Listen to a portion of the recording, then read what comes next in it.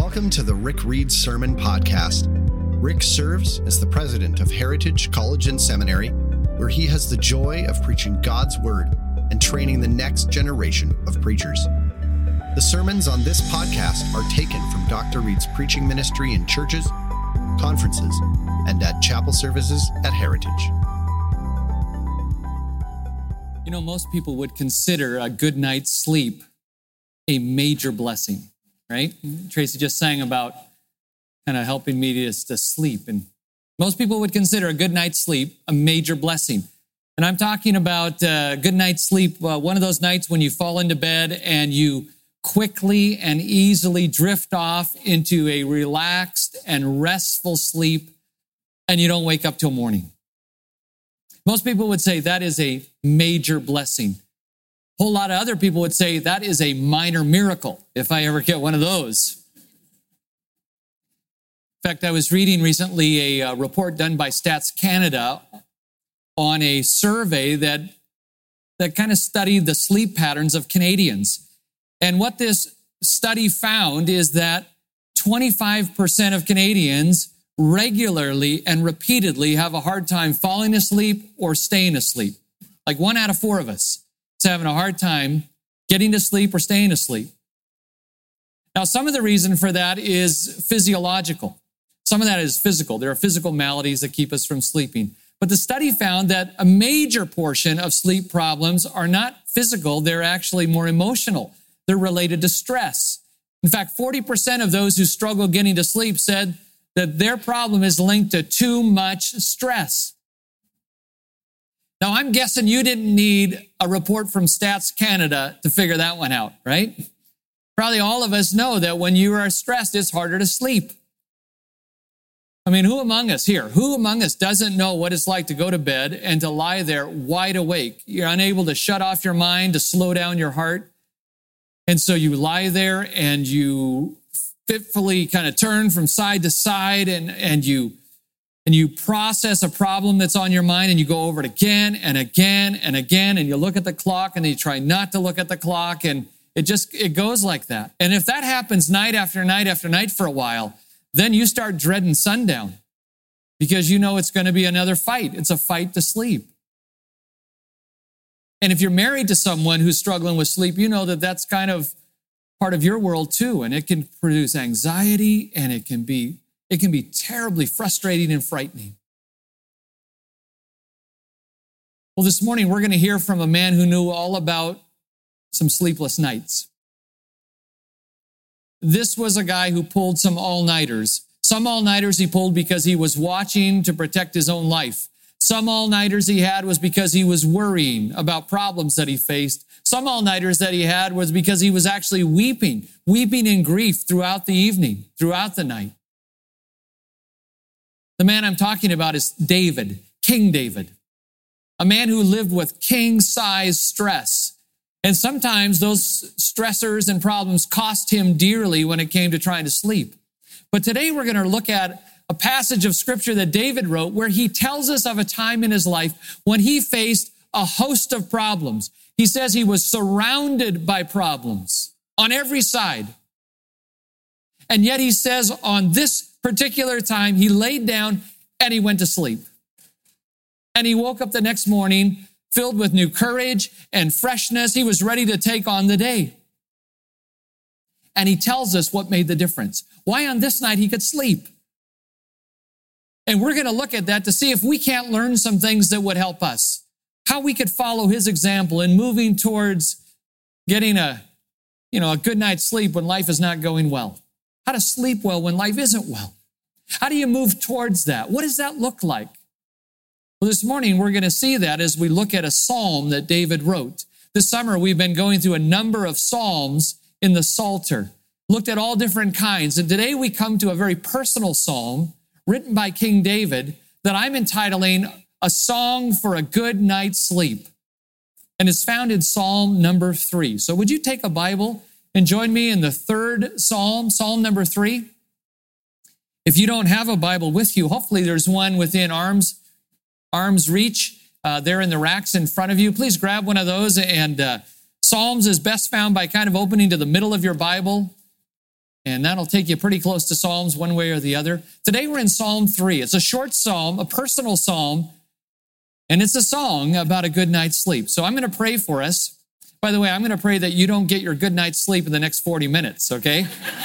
I'm hoping you'll stay awake for a little while here. But then tonight, because of our time together, you'll just feel a little bit more like, okay, I can face the evening. Let me pray for us and we'll look at it together. Father, this morning as we sit here, you know us so well that you know, as the psalmist said, when I rise up and when I lie down. And you know that some of us, when we lie down, don't lie peacefully or restfully. And many nights are difficult nights. Some of us, that's current reality. Some of it, we can think back on times in our life when we've had stretches of sleeplessness, when the stressors of life has somehow just invaded our soul and we couldn't turn it off. And I'm asking that today, as we look at your word, you would speak truth into that part of our soul so that we could find rest in you. Thank you for David's honesty. Thank you for the insight and inspiration that you gave him. Thank you that your word is still true thousands of years after David first penned this.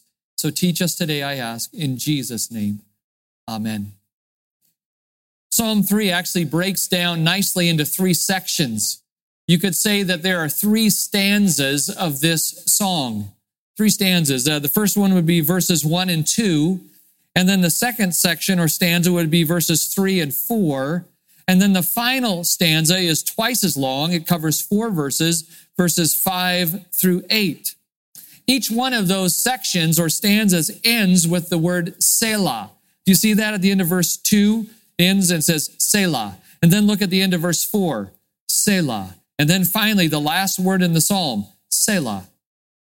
If you've been here this summer, you might recall that I mentioned that Selah is a word. Hebrew scholars aren't 100% clear on it, but they think it was a cue to the instrumentalists and to the congregation. A cue to the instrumentalists to keep playing and for the congregation to take a pause, to be silent, to reflect. It's almost like a time to just drink in and think about what's just happened.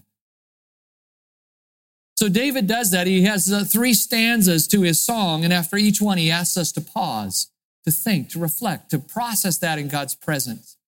The first stanza, verses 1 and 2, feels like a lament. We looked at a lament psalm earlier this summer. A lament is where someone pours out their complaint to God. They're just very honest and saying, God, this is how my life is. It's not good. I'm not in a good place.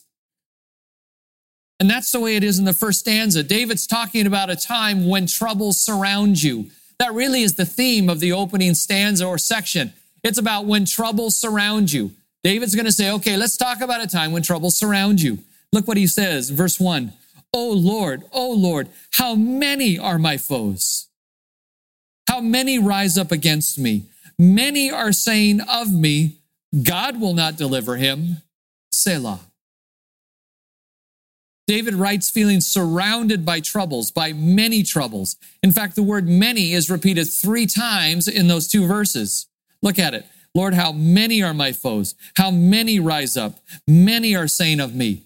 A little tip is when you're reading Hebrew poetry, or really almost any section of Scripture, when the author repeats a word, that's often a signal he wants you to get that word. And David's big word here in the opening section is many.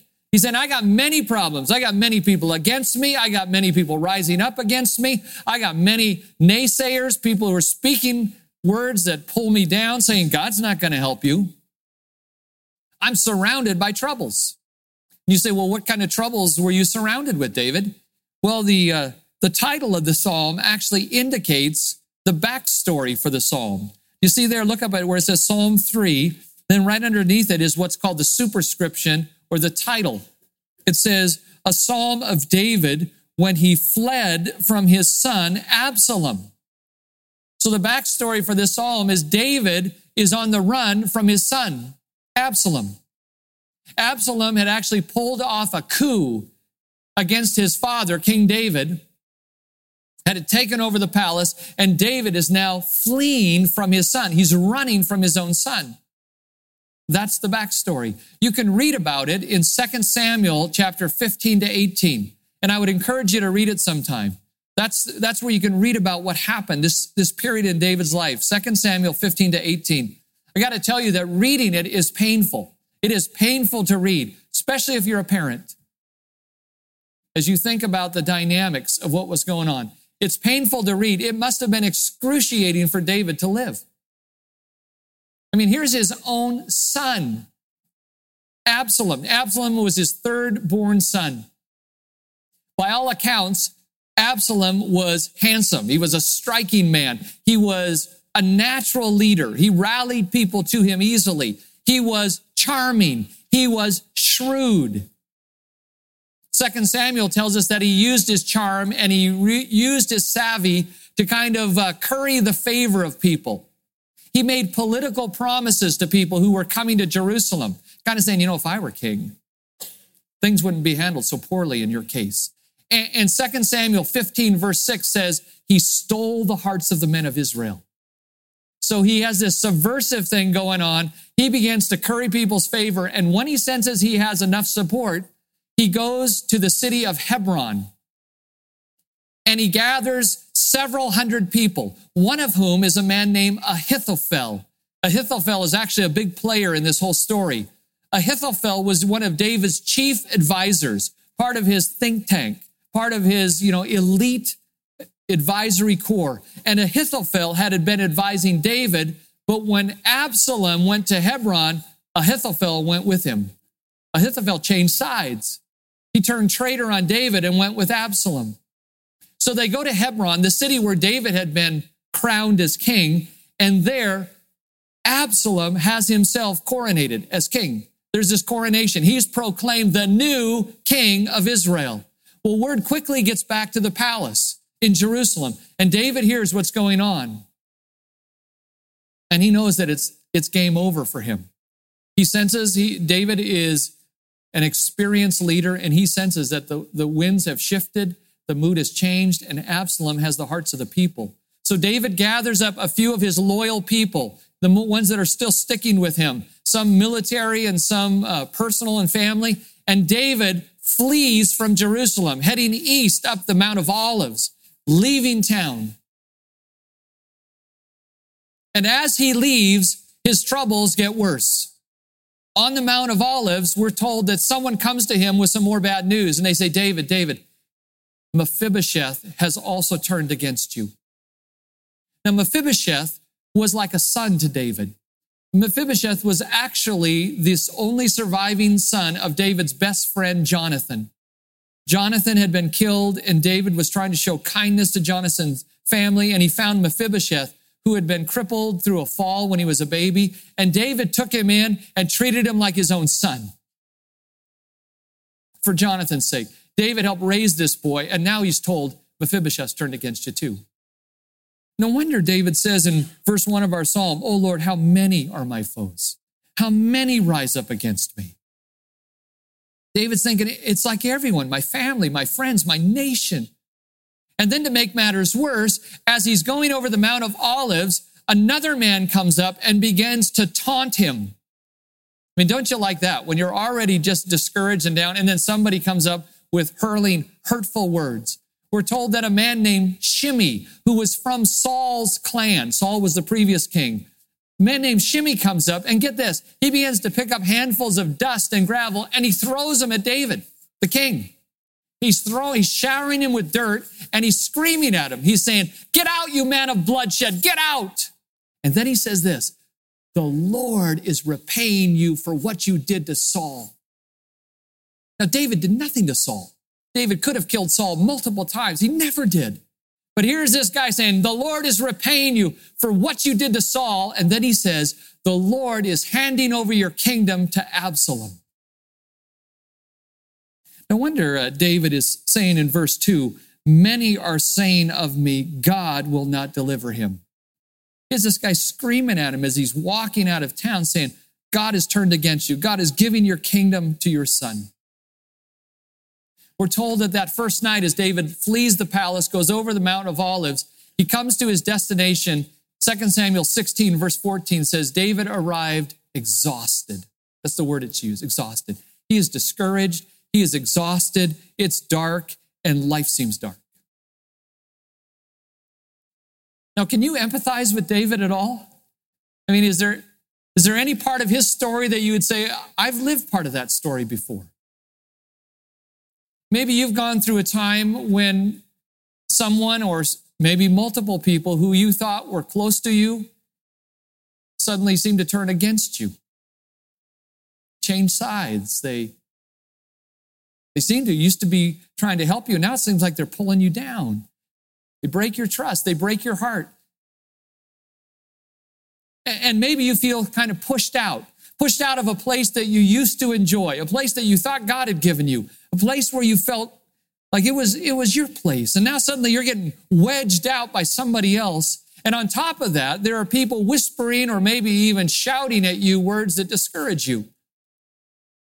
Essentially saying, God has left you. This is hopeless. You're not getting out of this one. Maybe God has given you what you deserve. So in the midst of all of this, you end up like David, exhausted and discouraged.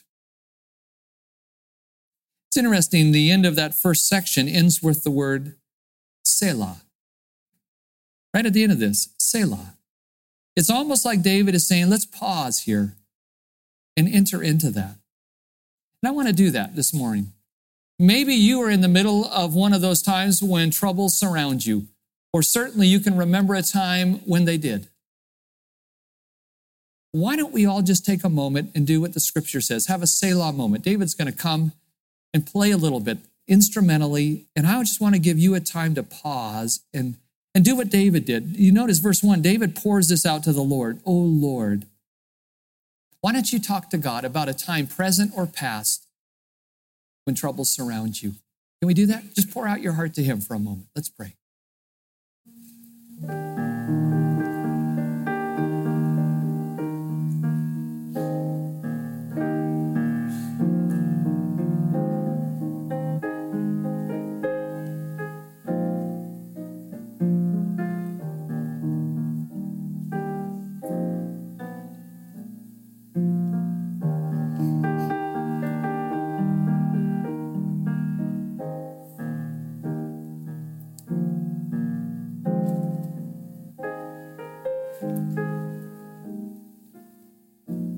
So what do you do when you find trouble surrounding you?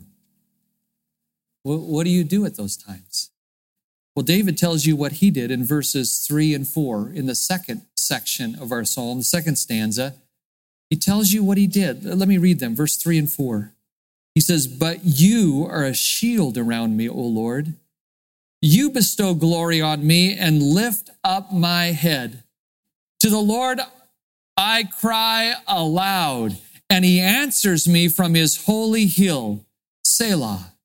See what David says he did? He says, I cried out to the Lord. To the Lord I cried aloud. And that's what David says to do when troubles surround you. See, when troubles surround you, David is saying this, when troubles surround you, call on the God who sustains you. That's what he's saying. Here's what you do. When troubles surround you, call on the God who sustains you. Call out to him. Verse 4, to the Lord I cried aloud. He calls on the God who sustains him. If you read the Psalms, you'll find that idea of calling on the Lord or calling on the name of the Lord repeated multiple times. A few weeks back, we looked at Psalm 116, which said, when life knocks you down, call on the name of the Lord. Call on the name of the Lord. We say, what exactly does that mean? Well, I think it means that you not only call on the Lord for help, you do something else. Look at verse 3. Verse 3 shows you that when you call on the name of the Lord, you rehearse what you know to be true about God. You rehearse what you know to be true about him. David's calling out, and look what he says, verse 3, but you, O Lord, are a shield around me. You bestow glory on me, and you lift up my head. So he's calling on the name of the Lord, and he's rehearsing what he knows to be true about God. He begins by saying, Lord, you are a shield around me. David knew all about shields. He was a warrior. He was a fighter. And the word for shield here is a word that just speaks of the shield that a soldier would carry. It kind of was a small circular or at least rectangular thing, and they would hold it to protect them in the front. And David says to God, God, you are a shield. But did you notice verse 3 says, you are a shield around me? Normally a shield just protects you in the front, keeps your vital organs safe. But David says, you're a different kind of shield to me, God. You're a shield around me, which is significant because he is feeling surrounded by troubles. And he says, Lord, the troubles are surrounding me, but you are a shield around me. And then he goes on to say, and God, that's not only true, you're a shield around me and you bestow glory on me. You bestow glory. You are the glorious one and you bestow glory on me. That's significant because David was leaving Jerusalem feeling ashamed and feeling humiliated. Not glorious at all, was he? This was not a king marching out in glory. This was a king running for his life. In fact, listen to this little passage from 2 Samuel chapter 15, verse 30, tells you how David left the city. 2 Samuel 15:30 says, but David continued up the Mount of Olives, weeping as he went. His head was covered, and he was barefoot. All the people with him covered their heads too, and were weeping as they went up. You get the picture? David's fleeing the palace, and as he goes up the Mount of Olives, he's just weeping, and he's barefoot. Is that you think he didn't have time to get his shoes? So no, that's not it. This was a sign of mourning. He was going around like a mourner, and he had his head covered, a way of just kind of saying, I'm in disgrace. And so he says, God, look, I'm in disgrace. My own son's trying to kill me. I'm being chased out like some kind of a vagabond or criminal. But God, you bestow glory on me. And then he says in verse 3, and lift up my head. Lift up my head. That metaphor or idiom has at least a couple meanings. To lift up your head. I mean, you get the picture of one of them. It's when we're discouraged, what do we do with our heads, right? Our heads hang down. And so to lift up our head is to help you get your chin up. We'll say, hey, keep your chin up. Well, I can't. My head's hanging down. He says, God, you're the one who lifts my head. You encourage me. You lift up my head. But that's not all. There's another meaning of that metaphor. If you read Genesis chapter 40, you'll read about the time when Joseph was in prison, in Potiphar's prison. And you remember, he's there under false charges. And while he's there, Pharaoh throws the cupbearer in prison. And the cupbearer has a dream. And he brings it to Joseph, and Joseph says, the Lord will tell you the meaning of the dream. And then Joseph says this, your dream means this, in 3 days, Pharaoh will lift up your head. So that's the word he uses. Pharaoh will lift up your head and restore you to your place, restore you to be his cupbearer. And that's what happened. 3 days later, Pharaoh called and had the cupbearer brought out of prison and put back in his position. So when David says, Lord, you're the one who lifts up my head, he has that idea, Lord, you encourage me, you help me keep my chin up, but you're the one who can restore me to my position. You can put me back where I belong. You're the one who could do this. That's how he prays. That's how he calls on God. He rehearses and remembers what God is like. Now, let me ask you a question. Do you pray that way when you're surrounded by trouble? Do you call on the name of the Lord and rehearse what God is like? My sense is that for many of us, we just rehearse our troubles when we pray, right? We call on God and we just tell him again and again, Lord, this is really terrible. I hate this. And we go over it. And then a little bit later, Lord, this is still terrible. It's not gotten any better. And we rehearse our troubles. David does that. That's how he starts verses 1 and 2. But he doesn't stop there. He moves on to rehearsing what's true about God. In the midst of his troubles, he says, God, you are my shield. You're a shield all around me. That's what you're like. And you are the one who bestows glory on me. And you're the one who can lift up my head. He doesn't just rehearse his troubles. He rehearses what God is like. Did you notice verse 4 ends with the word Selah? Selah. So I want to give you a moment to do that. Another Selah moment. Let's do what David did. We've already kind of thought about times present or past where troubles surround us. Now I want you to have a moment to call on the name of the Lord. David will play for us. And as the music plays, call on the name of the Lord. But don't just rehearse your troubles. Remember what God is like to you in the midst of your troubles. Remember what the scriptures tell us he's like. And tell him right now, say, God, you are this way. I'm counting on the fact that this is what you're like. Tell him what you're hanging on to. As the music plays, you talk to him. Call on the God who sustains you. Let's do that.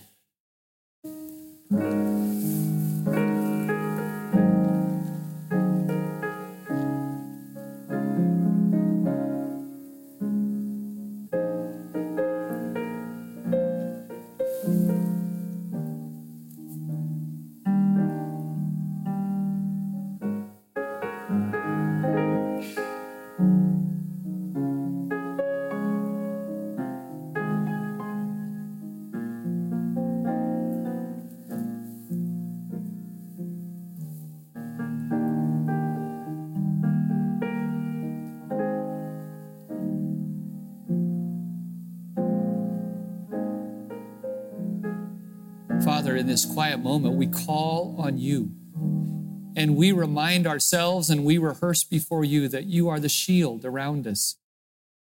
When we're ashamed, maybe even ashamed because of our own actions, maybe we've brought shame on our own lives, you are still the God who lifts our head, who gives us forgiveness. You're the great provider, times when we feel stretched so thin. You're the healer of our hurts, physical and emotional. You're the God who guides us. You are the guide at times when we feel we've lost our way. And Lord, in this quiet moment, we don't just rehearse our problems. We rehearse what you're like for us in our problems, like David did. Thank you. Thanks for hearing us. In Jesus' name, amen. You know, as David does that, something changes. Like as he begins to rehearse what God is to him, something changes. But it doesn't change on the outside. His problems don't go away, but something changes on the inside for David. Suddenly he finds rest. He's able to sleep. And when he wakes up, he finds new courage and boldness. It comes out in verses 5-8, the last stanza of our song. Listen to it as I read. Verse 5, look what comes next. He says, I lie down and sleep. I wake again because the Lord sustains me. I will not fear tens of thousands drawn up against me on every side. Arise, O Lord. Deliver me, O my God. Strike all my enemies on the jaw. Break the teeth of the wicked. From the Lord comes deliverance. May your blessing be on your people. Selah. Wow. When you read those last verses in that third stanza, you can put together the whole thought. You can get the message that David is trying to get across in his psalm. You see, what he's been saying is when troubles surround you, well, then what you need to do is call on the God who sustains you so that you can find rest. You can find rest by remembering that he has saved you. That you find rest. You call on the God who sustains you, and you find rest remembering that he has saved you. That's what happens to David. He finds rest. Do you see that verse 5? Look at it. I lie down and sleep. I wake again because the Lord sustains me. I lie down and sleep. The Hebrew text emphasizes the word I there. It's almost like David is saying, hey, I want you to get this. I was able to sleep. I mean, not just the people with me. I mean, I'm at the epicenter of this problem, and I was able to sleep. Sleep came to me. I laid down and slept. Now, you'll remember, David is not in the palace. You know, he's not sleeping on his Sealy Posturepedic pillow top mattress that night, right? Doesn't have his nice little goose down duvet tucked in on all sides. Doesn't have some feather pillow under his head. He is on the run. He's probably sleeping on the ground. But he says, you know what? I laid down and I slept. He gets rest physically, but it's not just physical rest. There's a sense of emotional rest. Look at that in verse 6. I will not fear the tens of thousands drawn up against me on every side. David says, it's not that I'm just sleeping physically. I'm resting internally. I'm not afraid. I'm not giving away to fear, even though there are tens of thousands drawn up on me, against me on every side. By the way, he's not exaggerating there. If you read 2 Samuel, you'll find that Absalom does marshal an army in the tens of thousands. So David knows that as he's lying on that patch of ground outside of Jerusalem, he's going to have tens of thousands of people bent on killing him. And he says, but I'm not going to give way to fear. In fact, verse 7 shows that he gains this new confidence. Surprisingly, look at how he starts verse 7. He prays, but it's not a prayer of despair. It's a prayer of assurance and confidence and boldness. Verse 7, he says, arise, O Lord, deliver me, O my God. There's a play on words that comes in verse 7. See where it says, arise, O Lord. Same word shows up in verse 1 where David says, how many, O Lord, are my foes? How many rise up against me? So verse 1 in his lament, he's saying, God, many people are rising up against me. Verse 7, he says, oh God, please arise for me. And then he says in verse 7, deliver me, O my God. Why, that word deliver showed up in verse 2. Look back at verse 2. Many are saying of me, God will not deliver him. But now in verse 7, with confidence, David cries out, arise, O Lord, deliver me, O my God. So you say, okay, what made the shift? How can David have this newfound confidence? How could he come to this place of rest? Well, I think you get part of the answer at the end of verse 7. We've already seen that part of the rest came as he called on the God who sustained him. He rehearsed what God is like. But the rest of the answer, I think, comes at the end of verse 7. What gave him rest? What gave him peace? Look at the last part of verse 7. He says, strike all my enemies on the jaw, break the teeth of the wicked. What's that about? Well, for one thing, I'm reading out of the NIV, the New International Version, and this may not be the best translation of the Hebrew text. The reason why is that the verbs used in the last part of verse 7 are usually translated as past tense verbs. Grammatically, there's some variance there, but they're usually translated in the past tense. In fact, if you have a King James Version or a New American Standard Version of the Bible, yours actually says, for you, O God, have struck my enemies on the jaw or on the cheek, and you have broken, past tense, you have broken the teeth of the wicked. And I think in the flow of the psalm, that's a good translation. I think David is remembering what God has done in his past. And it's giving him courage in his presence. He's saying, God, I know what you've done for me in the past. You have struck my enemies on the jaw or on the cheek. That seems to be an image of showing contempt or disdain. Job chapter 16, verse 10, Job says, my enemies have struck me on the cheek. Can you picture that? It's kind of like a slap on the cheek, an insult. It's like God has put them in their place. He struck the enemies on the cheek.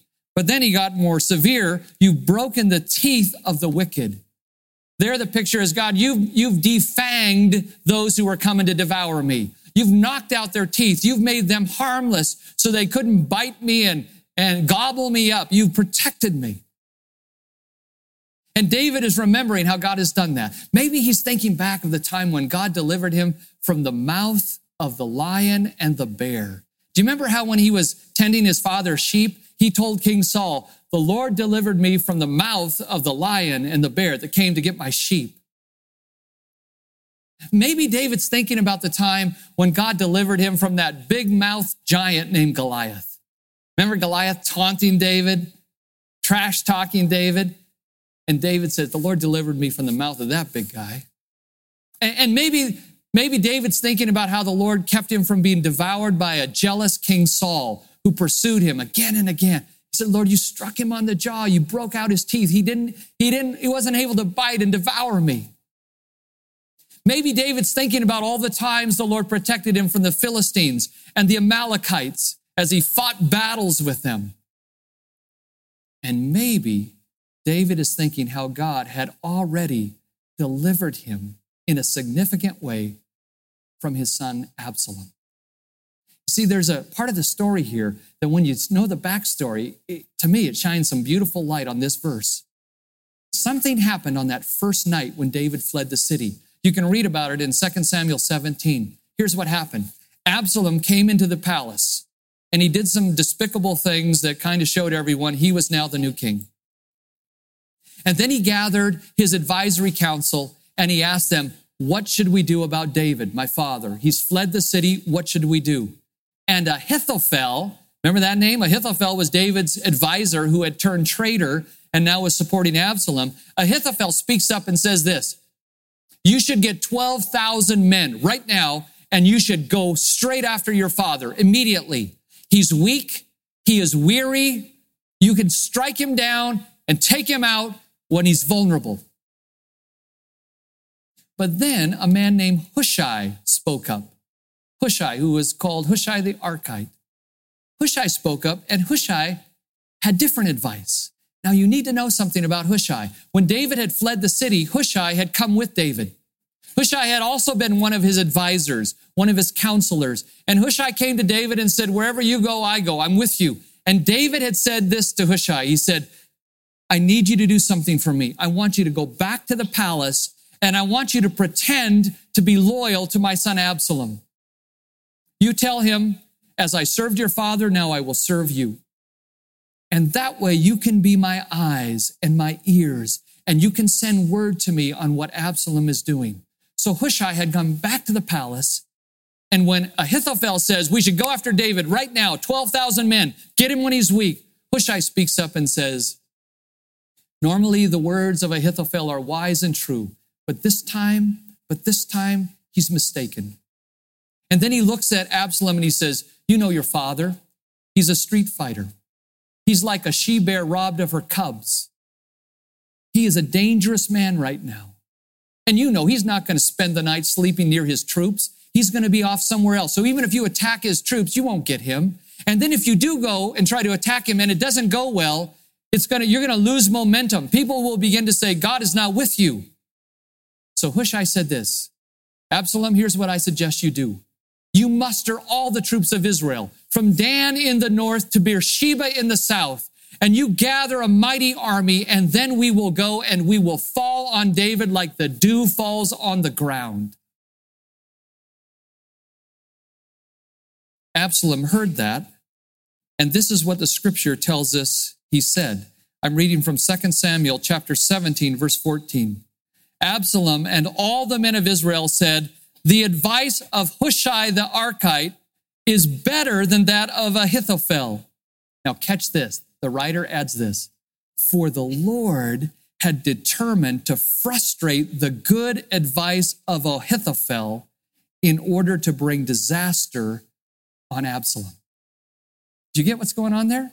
It says that God worked in this situation, and he moved in Absalom's heart. So Absalom said, you know, Ahithophel, that's normally your good advice, but we're going to go with what Hushai says. We're not going to attack him tonight. We're going to muster an army that's huge, and we will fall on him like the dew falls on the ground.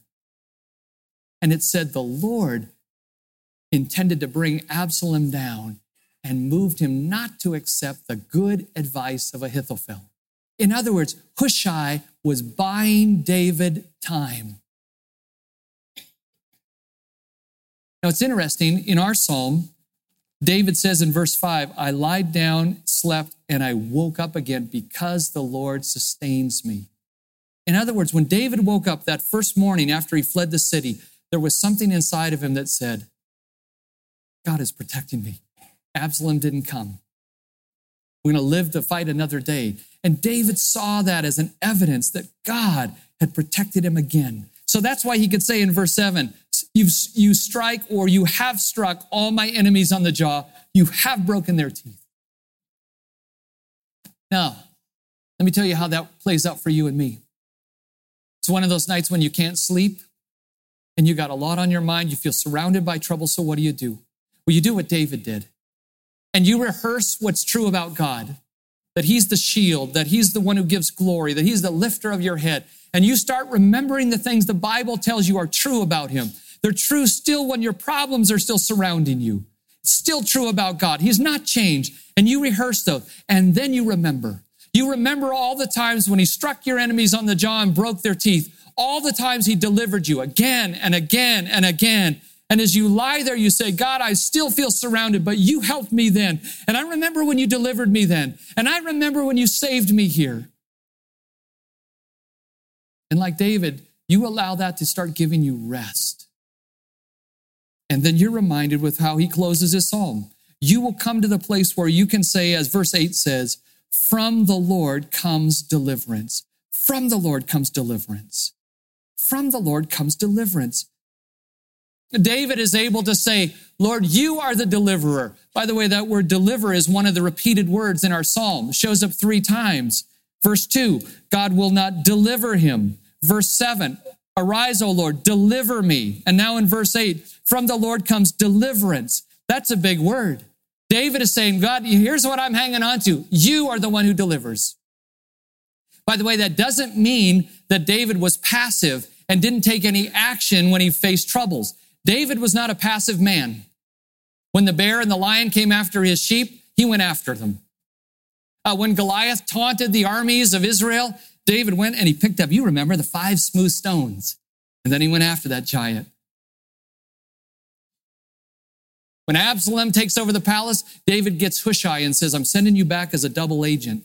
David takes action, but David knows something. In spite of whatever action you take, that's not what you count on. You count on the fact that God is the deliverer.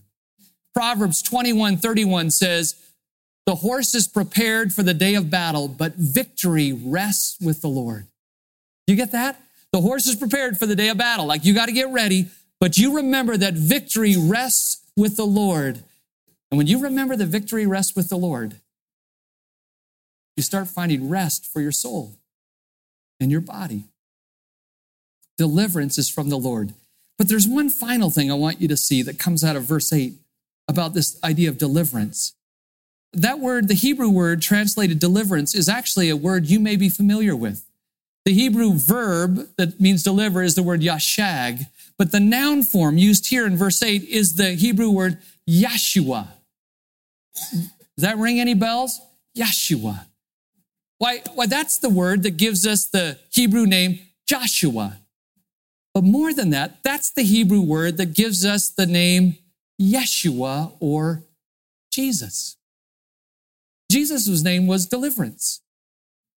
In fact, the angel Gabriel said to Mary, you shall give your son the name Jesus, for he shall save or deliver his people from their sins. So when David says deliverance comes from the Lord, verse 8, from the Lord comes deliverance, in a way that perhaps he could only vaguely see, that was going to be literally fulfilled in David's greater son, Jesus. For Jesus would literally come to be deliverance from the Lord. He would be deliverance. He would be salvation in flesh and blood. And he would come to deliver us. In fact, it's fascinating. David left Jerusalem up the Mount of Olives weeping. Jesus would come into Jerusalem down the Mount of Olives to the shouts of people who said, Hosanna, Hosanna, which means, Lord, save us, deliver us. And Jesus would ride into Jerusalem and he would bring deliverance, but in a strange way. He brought deliverance by allowing himself to be delivered into the hands of wicked men. And they slapped him on the jaw in contempt. They struck him in the teeth. They beat him until he was red.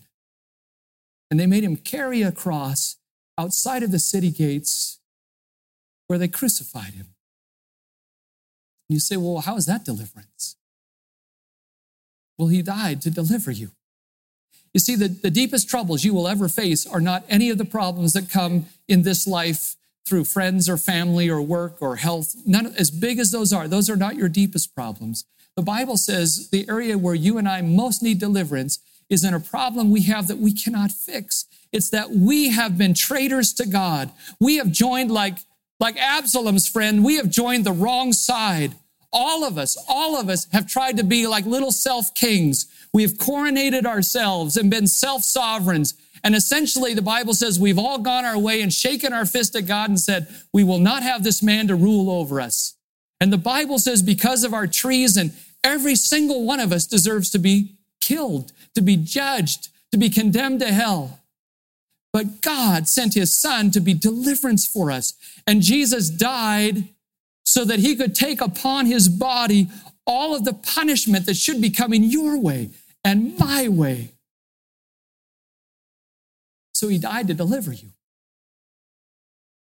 Because from the Lord comes deliverance. And get this, the deliverance comes to the people who don't deserve it. Did you notice how verse 8 ends? Look at the last line in verse 8. May your blessing be on your people. may your blessing be on your people. Think about that. That's an ironic way to end this psalm. David is being chased by his own people. It seems like the multitude of the nation has turned on him, right? They're with Absalom. They're out to kill him. There will be 10,000s of soldiers after him. And David is there praying, may your blessing be on your people. Is that what you'd be praying for your people if they turned on you? He could be calling curses down on them, but he doesn't. And in just a few days, Absalom would be dead, run through with a javelin, and David would have his head lifted up. He'd be restored as king. And when he became king again, you know what he did to all the people? He pardoned them. He gave them a blessing. Even those that deserved to be punished, he gave grace. And David's greater son does the same thing. You see, you don't deserve to be delivered.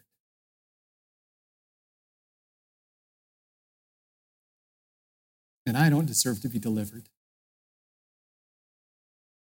But God says, may his blessing be on his people. And when you become one of God's people, by trusting in Jesus, who saves us through his death, when you become one of his people, you get blessing when you should get cursing. And when you remember that, when you're lying on your bed at night and the problems of your life are huge, and you start rehearsing how God has saved you. Oh, he saved you out of this scrape and out of this financial problem and out of this relational issue. But then you remember that he saved you from the very fires of hell. And you breathe a little easier. And you think, I have a God who saves. And you know what starts to happen? Oh, it may not be on the first night.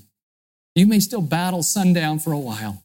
But in time, more of that starts to seep in your soul, and in time, you start to get rest. So when troubles surround you,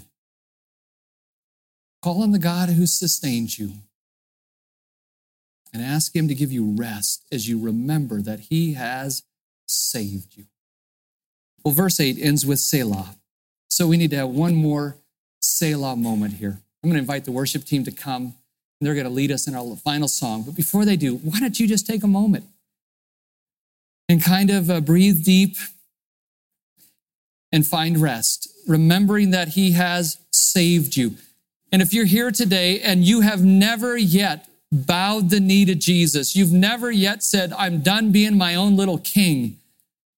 You've never acknowledged him as your sovereign and your savior.